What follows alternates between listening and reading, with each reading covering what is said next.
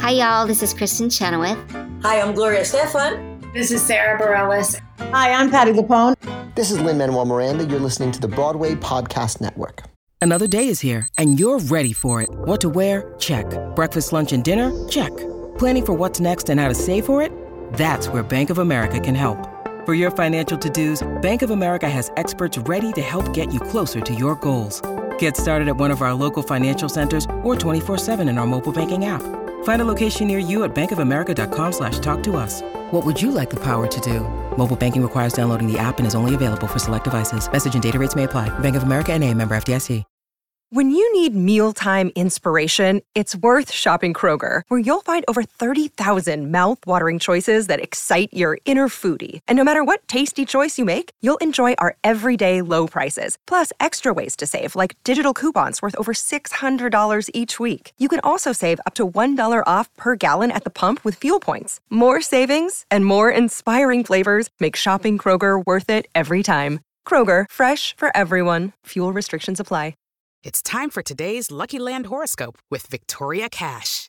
Life's gotten mundane, so shake up the daily routine and be adventurous with a trip to Lucky Land. You know what they say, your chance to win starts with a spin.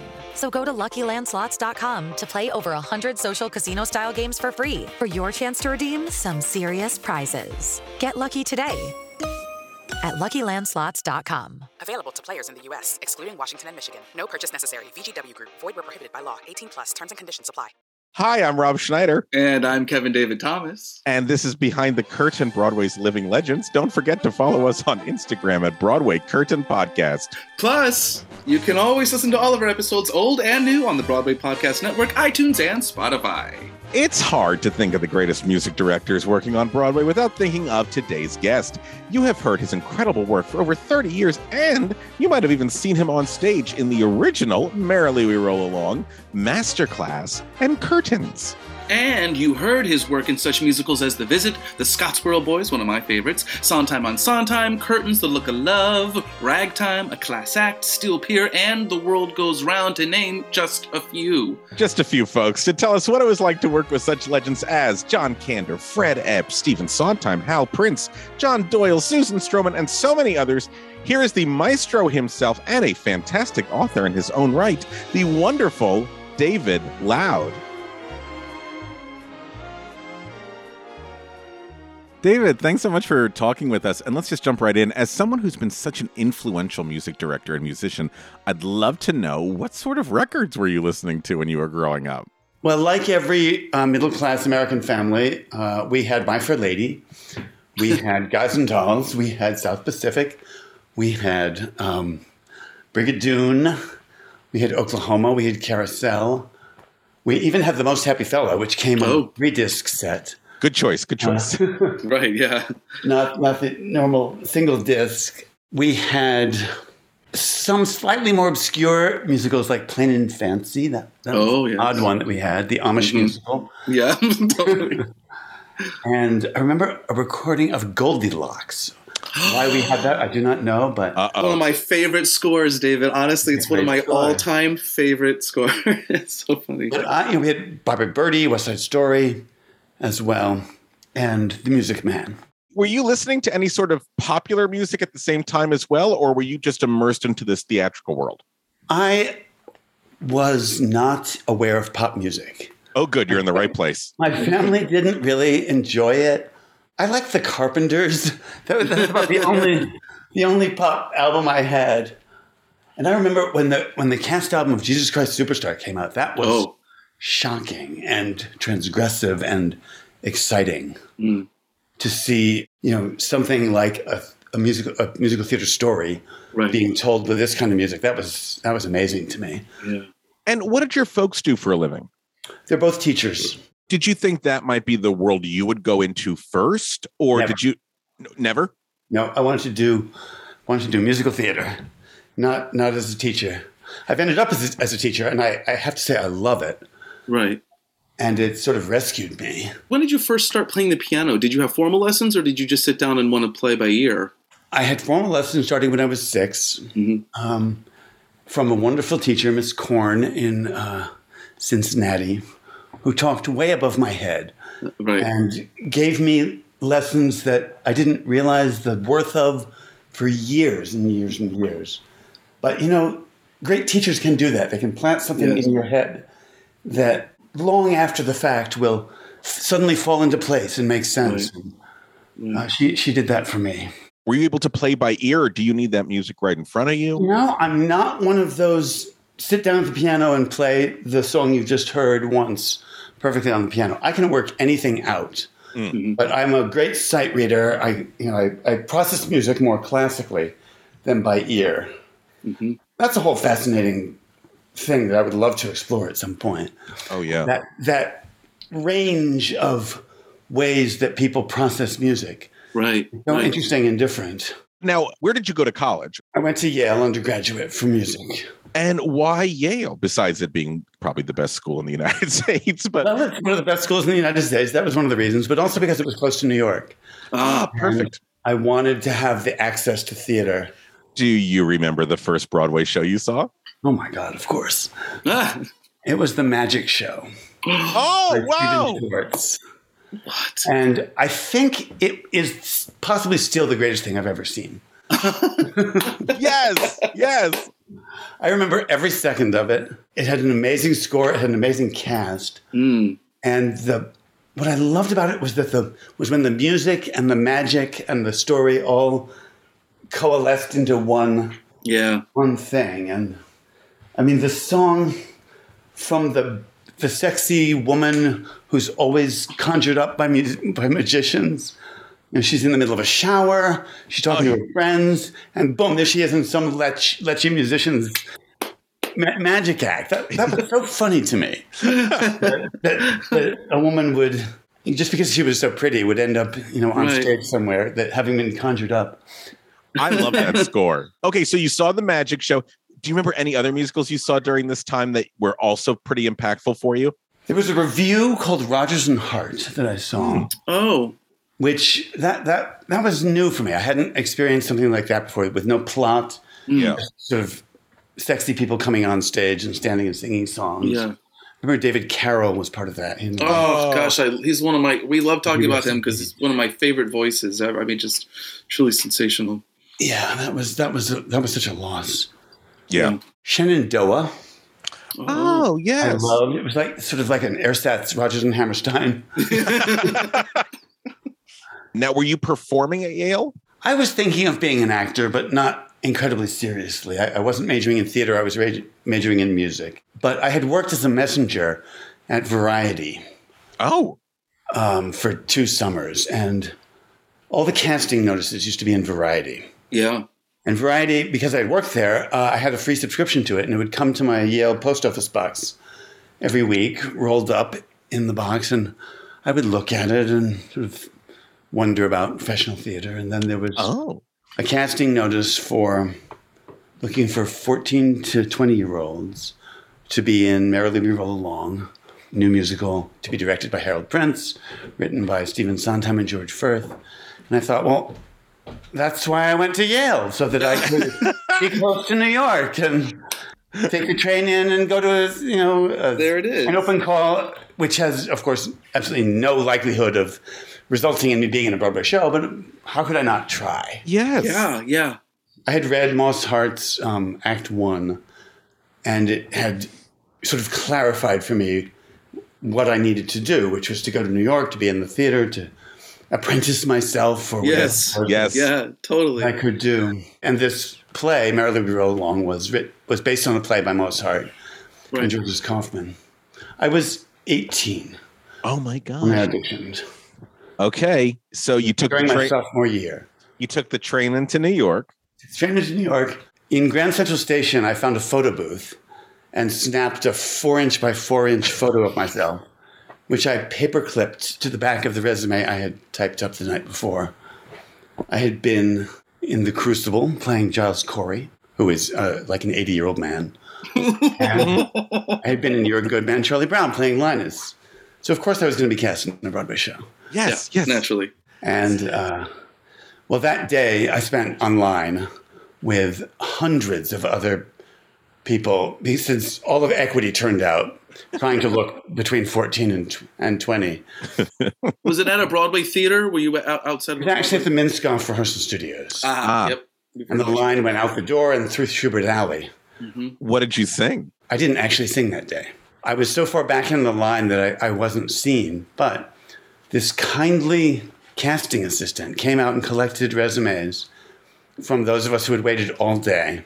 And 2 weeks later, I got a call in my dorm room from Joanna Merlin, Hal Prince's casting woman, saying, would you like to audition for Merrily We Roll Along? And I said, yes, I would very much. And then I had about 3 months of auditions where I would, every 2 weeks or so, I would go into New York and sing for Hal and Paul Gimignani and Joanna Merlin and Sondheim. And I would sing Tonight at 8. And then I would go to the piano and sing another song, Opus 1. Yeah. And they would smile and ask me a question, and I would go back to Yale. And 2 weeks later, I'd do it again. And it went on for weeks and weeks and weeks. Sometimes we would audition on the set of Evita. Oh. Hal's show, which was running at the time, which is nightmarish because there were light boxes set in the floor and the stage was raked, and I thought I was going to fall into the pit. What a heady time for you. You're in college and you're commuting for these callbacks for like... It was amazing. I felt so special. Yeah. I didn't tell anybody about it either. I just, it was like my private little secret. And because I knew that the ending was going to be that I wouldn't get it. But I kept getting a little further and a little further. And the fact that I played the piano was very helpful. Right. Because they needed at least 2 of the actors had to play the piano. Finally, it came down to a day when there were 90 of us at the beginning of the day, and at the end of the day, there were 23 of us left. And we were in a room with Hal Prince, and he said, the show has been cast, and you were it. Oh my God. And I was a big Sondheim fan already. I had discovered his musicals through albums. I had seen Sweeney Todd, the most amazing thing I'd ever seen. I actually saw Sweeney Todd sitting next to Michael Cerveris because we were both at the same high school. What was it like meeting Mr. Sondheim for the first time? Well, it's pretty much like meeting God. Great. So, you really aren't yourself in that situation. It took me so many years till I relaxed. I was so lucky over the years to work with him repeatedly. We did a revival of Company together. We did a revival of Pacific Overtures I worked on with him. I did Sondheim on Sondheim. And he had always loomed so large in my list of mentors and heroes. And it just took me too long to settle down and realize that he was just a person. And a very kind and thoughtful person. I mean, he was so nice to me, always. And at that moment where I was first proposed to him as a music director, and he only knew me as like being one of the Merrily kids, right. I thought, well, he's never going to go for this. He was thrilled that I was music directing a revival of Company. And every single time I came back to work with him, he was always just so welcoming, and I was just so honored to be his comrade. Yeah. Working on shows. What lesson do you think he's taught you that you still take with you to this day? The more specific your work is, the more universal it can be. I think that is one of the great things about his art. It is so specific. He works so hard to get the right detail, the right turn of phrase that reveals everything about a character. The way his lyrics sit on the music is so crafted yet so easy. He says God is in the details, and I think that's a great lesson for artists. Yeah. Now, what was it like getting to work hand in hand with him on Merrily We Roll Along, seeing him day in and day out? What was that experience like? I was in a state of terror for most of it. I felt much less talented than most of the other actors. They were better singers. They were better dancers. I could play the piano. That was the one thing I had up my sleeve, and that proved to be very useful. And Steve was always very complimentary of my piano playing, and it was a thrill, especially because the show was so flawed and so sort of troubled in previews. We did 5 weeks of previews where they changed the show every single performance we did. They came in with new lyrics, new staging, new scenes, new thoughts, cuts, changes. And we never said, no, we can't do that, Mr. Prince. We always said, of course we can do that. And yes, we will work on our day off. And yes, we'll learn this new routine. And we were doing the kind of work, I mean, it should be illegal. It was like a sweatshop. Yeah. We were working so hard because the giants of the industry were grappling with this complicated, messy musical that audiences were hating when we started previews. And it really did get better and better and better and better and better. And the honor of watching those great people grapple with the material every day was, I mean, the most valuable class I've ever had in how to fix a troubled musical. What are some of the lessons that you learned from that process you still take with you today? What they had to do was clarify what the show was about. And a lot of that meant cutting down the smaller parts and focusing on the leads. When Merrily was originally written, the smaller parts all had little verses in songs, and there's all sorts of little small characters that really had a life in the way that the original play also has many more characters than just the leads. You're constantly meeting interesting people as you go back in time in the original play. And in the musical, they'd sort of done that, but it got confusing. Like, who is this really about? So the smaller parts were cut away, and it was focused much more clearly on Frank, Mary, and Charlie. When you were in the rehearsal process, did you think it was going to be a hit, or did you go, something doesn't seem right here? I was so naive and so thrilled to be there. I thought it was fantastic. Yeah. I didn't know when people were leaving during the first act that we weren't connecting with the audience. But I still thought the show was fantastic. I still thought the music was fantastic. And it got so much better that I thought it got great. Yeah. By the time we opened. And it's very artificial, the audience response around opening night. And, they were standing and cheering, and the show was playing like it was a masterpiece on opening night. And then we read those reviews, and it was like, oh, my God. We were the scum of the earth. Right. But the day after we closed, we recorded the cast album. Right. And the show has never died since then. The album really was able to prove to the world that it's a great score. Yeah. I don't think they've ever gotten it quite right. And everybody thinks they know how to fix it. Totally. Yes. And I always say, I'm sure that this production will be the one that fixes it. Yeah. Totally. Wait, so you just went right back to school? Did you think for a minute you might stay in New York because you had your Broadway debut? I was so sad. Yeah. But I did want to, I was so sad when it closed. And, I had thought I would be out of college for 2 years doing the follow-up. Of course. And I called Yale and said, can I come home? And I was back in January, having missed one semester. That was all right, too. I mean, Yale was fantastic. And I realized at the end of Merrily that I wasn't an actor, and that the person who I really wanted to be was Paul Gimignani down in the pit. Yes. He was the music director, and he was this powerful force that just took our attention and made us sing as one and made us focus. And we were kind of terrified of him, too. But I could tell that underneath all that gruff exterior, there was a warm, artistic heart that was a wonderful musician. And I watched him conduct Merrily, and I thought, that really is where I belong. That's what I need to be doing. And so I shifted my focus, and I started applying to summer stock theaters to work as a music director or assistant music director, and just sort of changed my focus to that. And did you go to summer stock? I mean, did you, what I did. I worked at the Surf We'd love to hear some. Surflight was 12 shows in 12 weeks, no days off. That's all.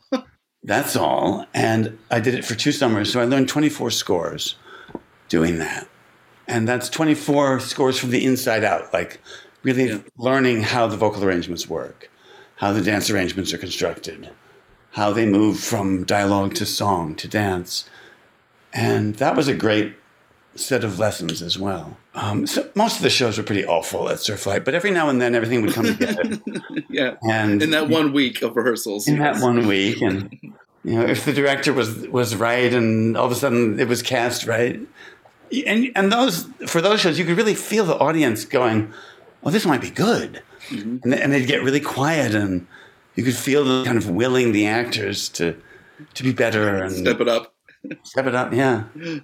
Now, were you living in New York at this time? So were you commuting from New York to wherever the summer stock gig was? That was actually while I was finishing up at Yale. So I did that while I was at Yale, and then I moved back to New York in 1984. And was your family supportive of all of this? They didn't know what hit them, really. Okay. My parents never stood in the way of what I was doing, and they always were sort of surprised but permissive with me, focusing so heavily on music and theater. And when I called them to say, I'm thinking of dropping out of Yale and joining the circus with Merrily, they were like, okay, whatever you think. Yeah. And I dropped out of Yale and moved to New York without a contract also. Oh, wow. I mean, we didn't get our contracts till right before it started. But how could I not have done that? No, of course. Trust your gut. So when you go back to New York, how do you start making a name for yourself within the New York theatrical community? Well, that's a hard thing to do. And the way it happened for me is the way it usually happens, which is somebody you work with on some strange show somewhere bonds with you, and suddenly they need a pianist, or they need a music director, or they need you, and they ask for you. And you sort of rise up with the people who you work in at places like Surflight. Mm-hmm. And, the crappy little jobs that you think are dead end are not dead end because of the people who are doing them with you. Yeah. Right. And Scott Ellis and I were cast in a play called Billy Bishop Goes to War that we did up at the Portland Stage Company in Portland, Maine. It's a 2-character play for an actor who plays 18 parts, no costume changes, and a pianist who's on stage with him the whole time, accompanying the scenes and singing the occasional duet. And Scott was brilliant in the part. It was the last thing he did as an actor. And we had so much fun together. We had a ball, sort of figuring out how to make this weird play work with only one actor. And, through his body language, through his voice, and also through the underscoring, we could tell the audience which character was speaking and which one was entering. And the audience really believed that there were 3 or 4 people on stage having a scene together when it was clear that there was only one actor and somebody playing the piano. Because Scott believed. I mean, Scott just had that childlike belief in what he was doing. And if he said that the chair that he was sitting on was a World War I fighting plane, he believed it. So the audience believed it. Anyway, we were very successful up in Portland. And then it was a time that regional theaters were completely broke. And they would cancel their production of As You Like It and book us in because we were only 2 people, a chair and a piano. Yeah. And we toured for 2 years doing that play very successfully all around the country. And then Scott decided to be a director, and he needed a music director, and that was my career. He gave me 5 Broadway shows. What is it about your collaboration that works so well? We had that thing where I just knew what he wanted all the time. His taste was so clear to me. We had similar taste. We had similar ambitions for the kind of theater we liked. The kind of theater that happens in the audience's imagination. Mm-hmm. Not necessarily, from big sets and big effects, but what an actor can do is what's really interesting to me. And Scott shared that with me, I think. And just the fact that we've been in every conceivable possible disaster over those 2 years together. Yeah, that really helps you see your true colors when you're in that. It bonds you to with a show because there's always something horrible going wrong. Totally. What was the first show that you worked on together as music director? The revival of She Loves Me at the Roundabout, which is just a heavenly experience from day one. It's one of my favorite shows ever. It's beautifully written and so mature and touching and true. The score is just exquisite song after exquisite song. We had a great cast with Judy Kuhn and Boyd Gaines, Sally Mays, Howard McGillen, Lee Wilkoff, Brad Kane, the voice of Aladdin, played Arpad. Gorgeous set designed by Tony Walton, who just passed away. Yeah. It was the perfect show for Scott. It's because it's real. It's reality. They're real people selling, perfume and soap and lotions, and he loves digging into the reality of a shop and how it works and what the politics are and what the mechanisms of its work are. It was a very happy run. How did it come to be? How did you guys get picked for this piece? I don't know what first attracted to him, but he brought it to the Roundabout as proposing it. They do it at their off-Broadway space in Times Square. We did it it's called the Criterion Center back then. And they just said yes and supported us, and they were great. Did you work on And the World Goes Round before this with him? Yes, that was the first off-Broadway show we did together. Okay, and tell us a little bit about that experience, because that cast album is still one of my favorites. The arrangements are fabulous. Thank you.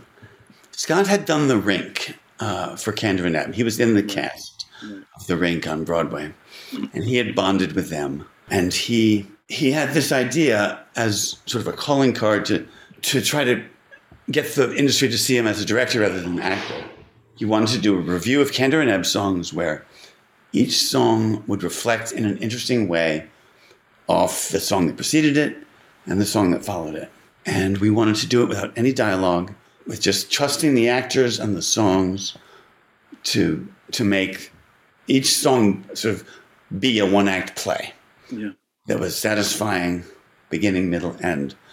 So we cast it with extraordinary singer actors, and we started rehearsing, and Kander and Ebb wanted to know what was going on, and they came into rehearsal, and to our surprise, loved what was happening and wanted to be a part of it. And they wanted to kibitz, and they wanted to tell the actors little secrets about how they had written these songs, and they were so generous that way and so open to what we were doing with the piece. There was none of that it has to be this way because it's always been this way. Right.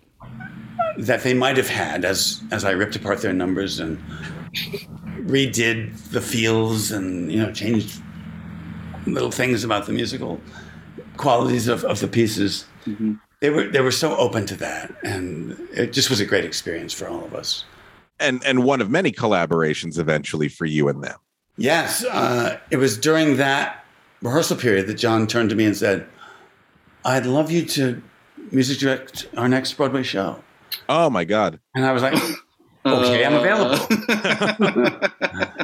And I did Steel Pier for them. I did the Scottsboro Boys. I did Curtains, and I did The Visit. Yeah. All on Broadway for Kander and Ebb. And what an honor. I mean, work with them. John Kander is the nicest, most sensible, most caring person in the world. What's it like to collaborate with him as a musician as well? I mean, what's his musicianship like, and how do you collaborate? He's the best piano player you ever heard. Yeah. And he can just sit down at the piano and put his hands on the keys, and out comes music. He says that his brain is a river of music that never stops. Wow. And it just comes out his fingers. He doesn't think about it. He doesn't edit it. Right. It just comes. And it's always been that way for him. Right. He described writing with Fred. He said, in the same way that he can improvise freely at the keyboard, he said Fred could do that with language. And they would just get in the room together and riff, find the kernel, and then build the song together, just sort of improvising together. They only wrote in the same room, and they never changed their technique. Right. And their songs are so cleverly crafted. Yeah. And so seemingly simple while being just perfect. I'm curious. You did "She Loves Me," and it was a success, huge success. They did a recording of it. Now, did this open the door at Roundabout to do more productions? Is that how Company came about eventually, or were they connected at all? Yes, they were absolutely connected because Scott was the director of both of those. Scott Ellis was, and he got more and more involved with the Roundabout as the years went on. Yeah, She Loves Me was a great experience, and it did lead to doing company there.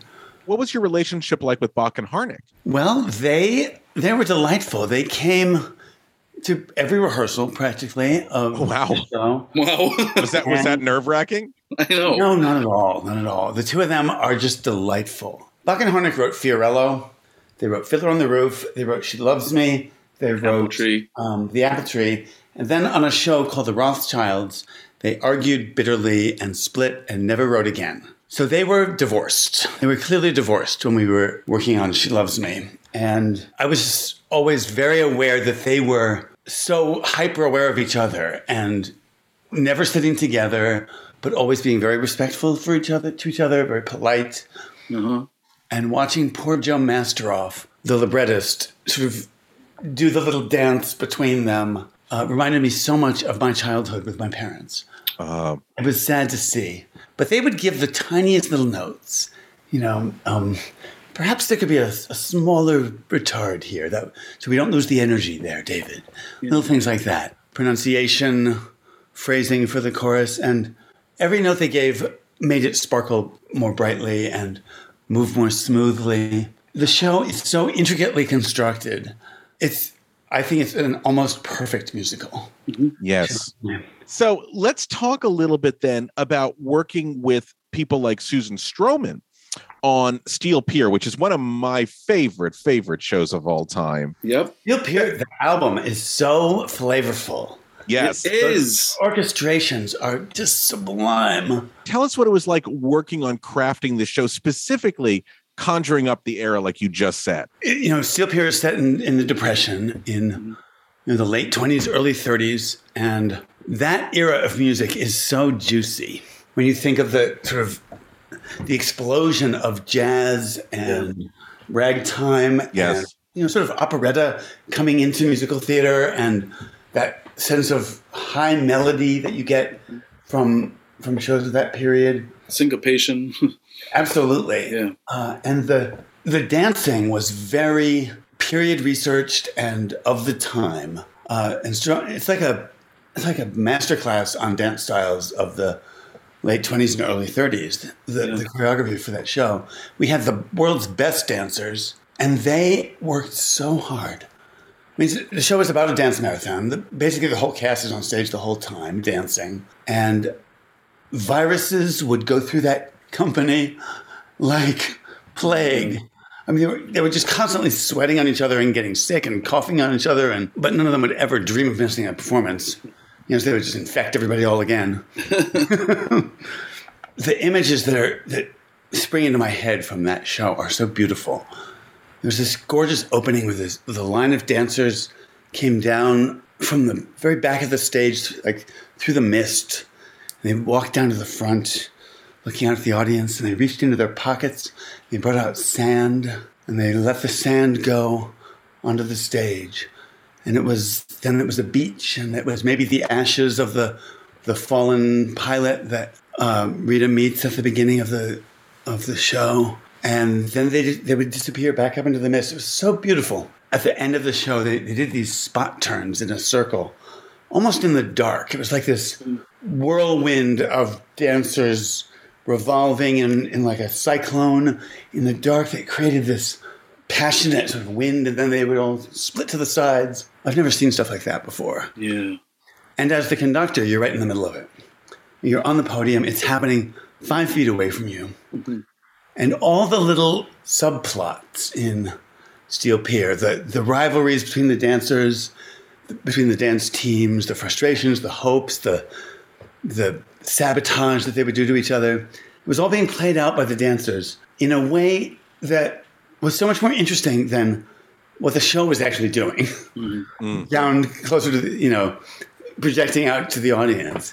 But from where I was, I felt like I was inside this other drama, which was all the subtext that the dancers were creating each night. It was extraordinary. And why do you think that show was not as successful per se as I think maybe we all would like to have been? Yeah. Well, the score was great. The design was great. The cast was great. The music was great. But the story was not satisfying. The guy was dead. And when you found that out, never seemed to work. It was originally designed that you would go through the whole story, and then at the end you'd realize he was dead. Then in your mind you'd look back and go, oh, well, now that makes sense, and that makes sense, and that makes sense, and that makes sense. But that didn't seem to work for some reason, and the producers kept saying, we got to find out earlier, we have to know earlier. Finally, the show started with an airplane crash and poor Danny McDonald, coming on stage with smoke coming off his costume, and he was trying to be a ghost or something. I don't know what it was. How do you act invisible? How do you act transparent? Right. So I think when we opened, the audience was supposed to know from the beginning that he was dead, which is just, I guess, a different way to tell the story. Nothing about it worked. Nothing about that plot worked, really. But you think it would have been more impactful had at the end of the show, the audience found out he had been deceased? I think that might have made it better. Yeah. I mean, I know I've seen movies like that where at the end of The Sixth Sense, when you find out what's really happening, then you can go back in your mind. I think the movie even does that. It shows you all the little things that you didn't understand as they were happening, and I don't know. But the audiences did not connect with it, unfortunately. Well, folks, if you've never listened to it, please take a listen to it, because it's a beautiful score, and your work on it, David, is just so fantastic. Now, when you begin a show like that where it's so steeped in a period, do you go and research recordings of that time and then share that with the cast? How does that world work for you? It's interesting. I asked Kander when he was writing Cabaret if he did a lot of research about Weimar music and what the German music was like at that time, and he said no, he did not. He had an idea of what he felt about that music. I mean, he certainly knew a lot about Kurt Weill and maybe other contemporary composers at that time. But he said, I don't want to be doing a dissertation. I want to make a score. And so he wrote his take on that time without pedantically imitating styles of the time. Right. And of course, what you get is the flavor of the time with the craft of what is still a true John Kander song. Exactly. I feel the same way. I mean, research is great, and I think we should explore and we should know everything about our source material and all that, but you don't want to get out of the theater and into the museum. That's a great way of putting it. Yeah. Can you lead us through what a typical rehearsal day is like for you, or how you begin the process of teaching music to the actors? To me, that's the most important step in the entire process. How you teach the music is everything, because it's going to affect the way the actor sings that music for the rest of the run. And I try to work as slowly as possible, getting the music into the cast's brains in the way that I want from the beginning, so that we always know we're going to breathe here. This consonant is important. This one is not important. Trying to just get all the information into them, because as soon as they start dancing around, acting, saying their lines and acting, all that's going to go out the window. Right. If you don't really know it. So I try to teach the score as precisely as I can, and then I like to do a sing through of the show before they're on their feet, so that we just have this memory of what the score is trying to be. Because then it all falls apart. It all goes to shit. Nobody knows what the cutoffs are. Nobody is singing together because they're acting and dancing, and that's the way it should be. But the rest of my rehearsal process is trying to get the score back to the way it was when we sang it around the piano before all the other people started fucking it up. That is so brilliant. And I know it's hard to worry about your cutoffs when, you're pirouetting or sobbing or whatever it is you're doing is getting in the way. But we got to get it on 4, so fuck up.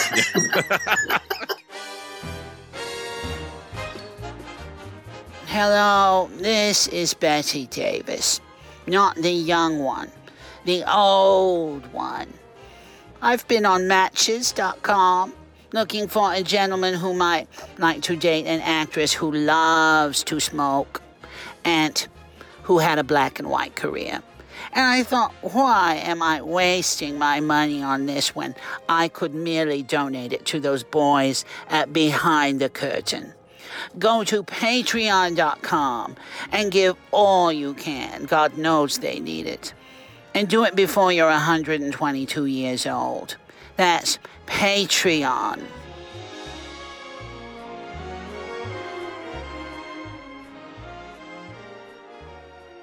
With Lucky Land Slots, you can get lucky just about anywhere. Dearly beloved, we are gathered here today to... Has anyone seen the bride and groom? Sorry, we're here. We were getting lucky in the limo and we lost track of time. No, Lucky Land Casino, with cash prizes that add up quicker than a guest registry. In that case, I pronounce you lucky. Play for free at LuckyLandSlots.com. Daily bonuses are waiting. No purchase necessary. Void where prohibited by law. 18+. Terms and conditions apply. See website for details. Hey guys, it is Ryan. I'm not sure if you know this about me, but I'm a bit of a fun fanatic when I can. I like to work, but I like fun too. It's a thing. And now the truth is out there. I can tell you about my favorite place to have fun. Chumba Casino. They have hundreds of social casino style games to choose from with new games released each week. You can play for free anytime, anywhere. And each day brings a new chance to collect daily bonuses. So join me in the fun. Sign up now at ChumbaCasino.com. No purchase necessary. VGW Group. Void where prohibited by law. See terms and conditions. 18+. Has there ever been a time where you had an idea of what you thought the song should be, and then a performer came into the room and rehearsed it with you, and you realized, oh, wow, it could be something totally different? Oh, interesting. Isn't that the most thrilling thing that ever happens? Yes. Oh, God, yes. Yes.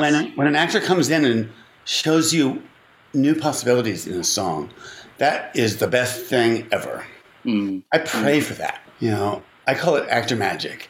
When you work on a song with somebody and they're doing it exactly the way you want them to do it, they go away, they work on it themselves, they come back, all of a sudden it's theirs. And maybe they're not doing exactly what you said, but they've figured out why it has to be this way. Right. And if the actor magic is strong, you know, it can reveal things in a score that you never thought were there. Can you think of a performer, and I know you've worked with lots of geniuses, that when they walk into a rehearsal room with you, you get excited, a smile goes on your face because you know it's going to be a fun collaboration? Certainly Karen Ziemba. Oh, the best. The best. Yeah. Karen can do anything and has never failed at anything she's attempted to do. She's just the best, and she knows in her bones what it should be. You don't have to tell her what it should be. She knows. She's just one of those instinctive people. Marin Mazzie was like that. Oh. You never had to tell Marin what to do. She just knew. And it was never Storm and Drang with her either. She just was always perfect. She could be anything. She could be, you know, Hollywood glamour. She could be the girl next door. She could be Nordic ice princess. She could be wacky storyteller. When did you first meet her? Marin replaced Karen Mason in the off-Broadway run of And the World Goes Round. And Karen Mason was great, but Karen Mason has sort of a dark take on the world. And Marin is sunshine and light. And it was so interesting to see those same songs change so much. Like Marin's Colored Lights was this triumph at the end, whereas Karen was raging against the world at the end of it. Marin's Ring Them Bells was the funniest thing you'd ever heard. And Karen's was just like the weirdest story you've ever encountered. That must be exciting to you, though, as a conductor. Absolutely. Yeah. Working with Brian Stokes Mitchell was like that in Ragtime. It was just thrilling to see what that man could do with his voice. And of course, Audra, you know, who I got the privilege of working with on 3 shows. Yes. Masterclass, Ragtime, and Porgy and Bess. And she can do anything. Anything vocally, anything acting-wise. She's just astonishing. Yeah. As a music director, what note would you say you find yourself giving more than any other note? Triple your diction. Triple your diction. I love that. Yeah. The lyric is very important to you, isn't it? From the very first moment of the show. If you can't hear it, you can't get it. In auditions, you've been to, and you've sat through so many auditions. Is that what you look for in an audition as well? What are you looking for? Well, yes, I do look for that. But really, in an audition, what I look for is, can this person tell a story? That's what we're praying for behind the table. Is a story that exists in a song. And poor actors are always so nervous in auditions that so often that element of the piece floats away from them. And they're just focused on recreating what they did the last time they sang it in their voice lesson. Or whatever. And really what you want is a story. And when it happens, the whole room lights up and everybody starts writing like the person's name. We must have this person in our show. It's great to see when an actor can actually do that in an audition. What is your relationship like with a sound designer once a show moves into the theater? It's such a complicated question. Give us a complicated answer. As a music director, I have to balance the show from the way I can hear it on the podium. I'm going to balance the orchestra in a way that supports the voices without overwhelming them. And in a way, all of my work is in the hands of the sound designer, because it's the sound designer's job to translate what I hear on the podium to the entire theater, which is very difficult. The older Broadway theaters, of course, were designed not to need electronic amplification. Yeah. And when I'm in one of those theaters, what I try to do at least an afternoon or an hour or just something where we test the acoustics of the space without any amplification and then build up from that to see what we need. Oh, interesting. But anyway, all of my work is in the sound designer's hands, and that can be really frustrating if the sound designer isn't tasteful and instinctive and a storyteller as well. Got to be part of the team and telling the same story as the rest of us. Right. What do you find to be the biggest gap between what you want and what a sound designer wants, if that makes sense? You know, where do you find yourself having the most conversation with the sound designer? Well, it's very tempting to just make things louder. Yeah. And make the voices louder, and then everybody's happy because everybody can hear everything. And that's not always the best goal in the world. I try to bring out lots of dynamics in a score when I'm working on it. I try to have the actors work softly with clarity and loudly with clarity so that we have all of that variety. If somebody's just loud all night through everything they're saying, it's not interesting. It can get very wearing. You want colors, you want gradations, and the sound designer can erase that. Just by putting everything at a loud level. Yeah. Right. No color. That's very frustrating. And you want the orchestra to be present, but not overwhelming. And finding that exact balance is challenging also. And then this is because I don't have the knowledge of this. How do you check the balance when you're up at that podium? How do you hear what's going on in the back of the house? Well, I try usually to have my assistant conduct a little bit and go out and hang with the sound designer and hear what they're hearing and give my response to it. Ultimately, I have to trust that they're going to be enough of an artist to fulfill my vision. Mm-hmm. Mm-hmm. I can't do it. I don't know about all the little levers and the chords and the... Sure. Right. So it's a real act of trust. And what do you look for out of an assistant? Uh-oh. Everything in the world. Great. Must play piano like nobody else in the world. Must transpose. Must always be smiling. Must be happy to work, in the sweat mines. Yes. Okay. It's funny because it's true. I've had such great assistants, who have gone on to be wonderful music directors themselves. People like Sam Davis. Oh, yeah. And Andy Einhorn. Andy. And they're all so talented. Got a good group of proteges there. Yes. Let's talk a little bit more in depth, if we can, about your relationship with Stephen Sondheim and bringing his work to life. Was Company the first one together, besides Merrily, where we know you were an actor? We had done Merrily, and then when I first moved to New York, I got a job in the pit of a revival of Pacific Overtures that Franz Fodor had directed at the York Theatre Company. Yes. And it was a wonderful revival. Very small, where the original had been, huge. This was a much more intimate look at the story, and it worked perfectly well. And Pacific Overtures was just so exotic and strange and funny and profound.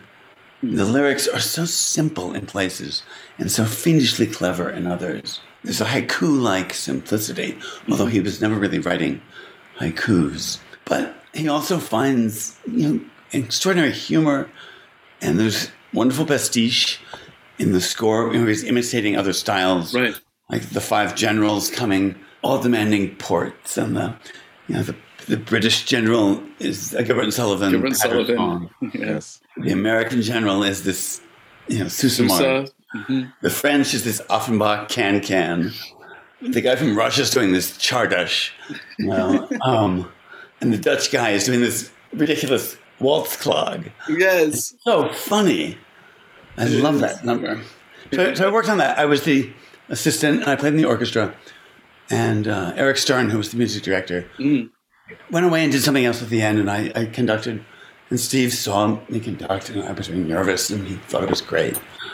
That was all very positive. And then, we did Company together. And on Company, we had this day where the cast knew the score, and Steve came in, and we sang through the score, and he coached every single number. Oh. And it was fantastic. He's such a good coach of his own material, and he just dives in and does the work. And everybody's shitting themselves, of course, because it's not time. But they were adults, and they bucked up and took the notes and asked the questions, and it was a great day. I felt like he really just unlocked so many questions that the cast had stored up, and I try to pass on, whenever I work on the material from Company, I try to pass on those things that he told us that day. Do you remember some of them? A lot of it was finding where the song's climax. Oh. Where is the climax of the song here? Why are you building so much when you still have so far to go? Was a lot of the work that day, I remember. Making sure that Joanne doesn't have to scream until she gets to the big scream in Midi Solange.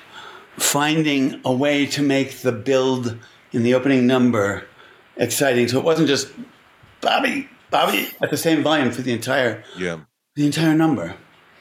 Finding ways to vary the intention so that the volume could be different as the song was going on. How much of it as a music director are you also helping with the acting? I mean, I know the answer to this, obviously, and I know what your answer, but because there are some people that think, oh, I just do the notes on the page, that's it, and it ends there.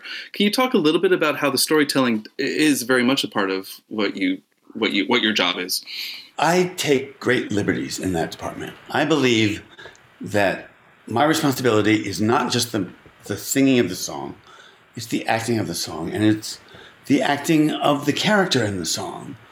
And I give more notes, I think, about diction and character and development than most music directors would dare. And some directors don't like that, and some resist that, but not the good ones. Yeah. I try to be very collaborative. And if that means going over to Susan Stroman and saying, you know what, I think this might be better if musically we did this here, that's going to affect the dancing. That may not be exactly what she wants to hear, but she's enough of an artist to at least consider my request. And often, say, of course, you're absolutely right, let's do that. I think it's very important that dancers, when they're singing, have their heads facing the audience. And some composers don't always supply that. I mean, some choreographers don't always supply that. Right. And that's a conversation that I am not afraid to have. It's hard enough to understand people's lyrics. If there's dancing and the heads are away from the audience, your chances of getting the lyrics are even smaller. And that's things like that I feel are well within the purview of the music director. Indeed. What happens when a director says, David, shut up. Shut up, you're crossing a line. Well, I would get very upset. Okay, great. I would get very upset in that case and have to figure out what I would want to do about it. So have you been in a situation like that before? Not really in a serious way. I mean, it's all about reading the room. Yes. There's certainly times when it would be the worst idea in the world for me to butt in with my opinions. But there's always a time that, I can bring it up, hopefully. Who are some of the directors that you've really enjoyed working with? I mean, I know you've talked about Scott Ellis and I know you've talked about Stroh, but who else is in that list where you go, yes, I'll drop anything to go work with you? Frank Galati. Tell us more. Tell us more. Frank did Ragtime. And also the first 2 incarnations of The Visit that I did. Frank did it at the Goodman and at the Signature in DC. And working with Frank Galati is sort of like working with Santa Claus combined with the Pope. He is the most brilliant storyteller and articulate inspirer of people. Note sessions with him are like a graduate school in comparative literature and theatrical tropes. He's so smart and he's so giving with his knowledge. You just feel like you feel cleaner and smarter after talking with him. He had a great visual sense, but on Ragtime, I think what made it work with that collaboration was that he had Graziella Daniele, who knows the mechanics of staging and can make anything happen on stage technically. So that Frank could just sort of step back and be the big picture guy. And he was the nice one. And he could be that way because Garth was the mean one. Garth was the one who could say, this song sucks and you got to write a better one for tomorrow. Which Frank would never say. But Garth could say that. Wow. And so they go away and they write a better song. And that's not always the case in the show. There isn't always somebody who can say that. And it's one of the things that made Ragtime so great. I think that Garth didn't give a shit about your feelings. Right. He told the truth. And Frank could make you feel better. But Garth would say, not in my theater. Well, good cop, bad cop. Okay. Right. David, we usually ask this as our last question. And so what do you know now that you wished you had known back in 1981 when you first were coming to the city and starting your career? Be yourself is the lesson that I think we all learn in the business eventually. You can't be pretending to be somebody else. You have to do the work to figure out who you are, what you want to say, and then how you're going to say it. You can't be anybody else. You can only be you. I think that's true of actors. I think that's true of musicians. I know it's true of directors. Anybody can smell when somebody is pretending or lying or in some way not being who they really truthfully are. And it's so much easier, ultimately, to present your true self in your work. It's the hardest thing in the world to do. I think we all have things about ourselves that we are embarrassed about and don't like or are ashamed of or have been taught to be ashamed of. And sometimes those are the best things about you. The most interesting things, the quirky things. I love that. What a great way to end. That is words to live by. David, it has been such a joy getting to talk to you today. And on behalf of ourselves and Kevin and all of our listeners, thank you for providing us with so many beautiful musical moments over the past 30 plus years. What a nice thing to say. Thank you. Really, thank you. Seriously. Friends, please make sure to buy a copy of David's fantastic book, Facing the Music. If you click into our link in our show description today, it'll take you over to Amazon where you can go and purchase it. It's fantastic. David, I hope that we get to meet in person someday so we can shake your hand and say thank you for all the beauty you have given us. I would love that. You guys are so energetic. You got me going. Thank you. Going here. All right, friends. Until next time. Bye-bye.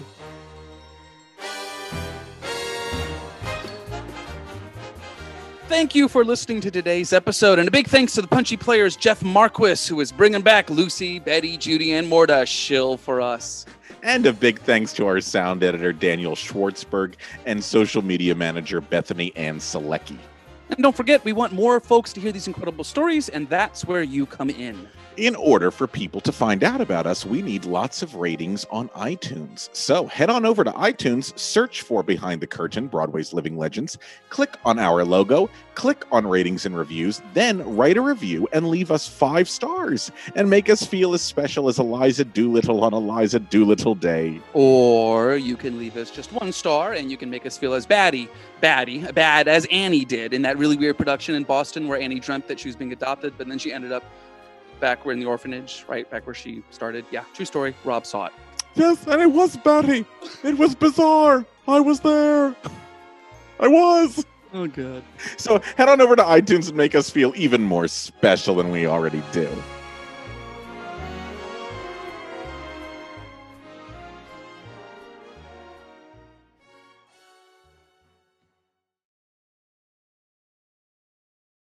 Hey, it's Leslie Odom Jr. here on the Broadway Podcast Network to tell you about the Rise Theater Directory, a program of Maestro Music. Rise is a national online resource designed to connect and empower backstage and administrative and creative theater professionals from underrepresented backgrounds. If you work or aspire to work in the theater community, this can help you find your next project. And if you hire theater professionals, search the Rise Theater Directory to find your next team. Create your profile now and get more information by visiting risetheater.org. That's theater with an RERISETHEATRE.org, because only together we rise. With the Lucky Land Slots, you can get lucky just about anywhere. This is your captain speaking. We've got clear runway and the weather's fine, but we're just going to circle up here a while and get lucky. No, nothing like that. It's just these cash prizes add up quick. So I suggest you sit back, keep your tray table upright, and start getting lucky. Play for free at LuckyLandSlots.com. Are you feeling lucky? No purchase necessary. Void where prohibited by law. 18+ terms and conditions apply. See website for details.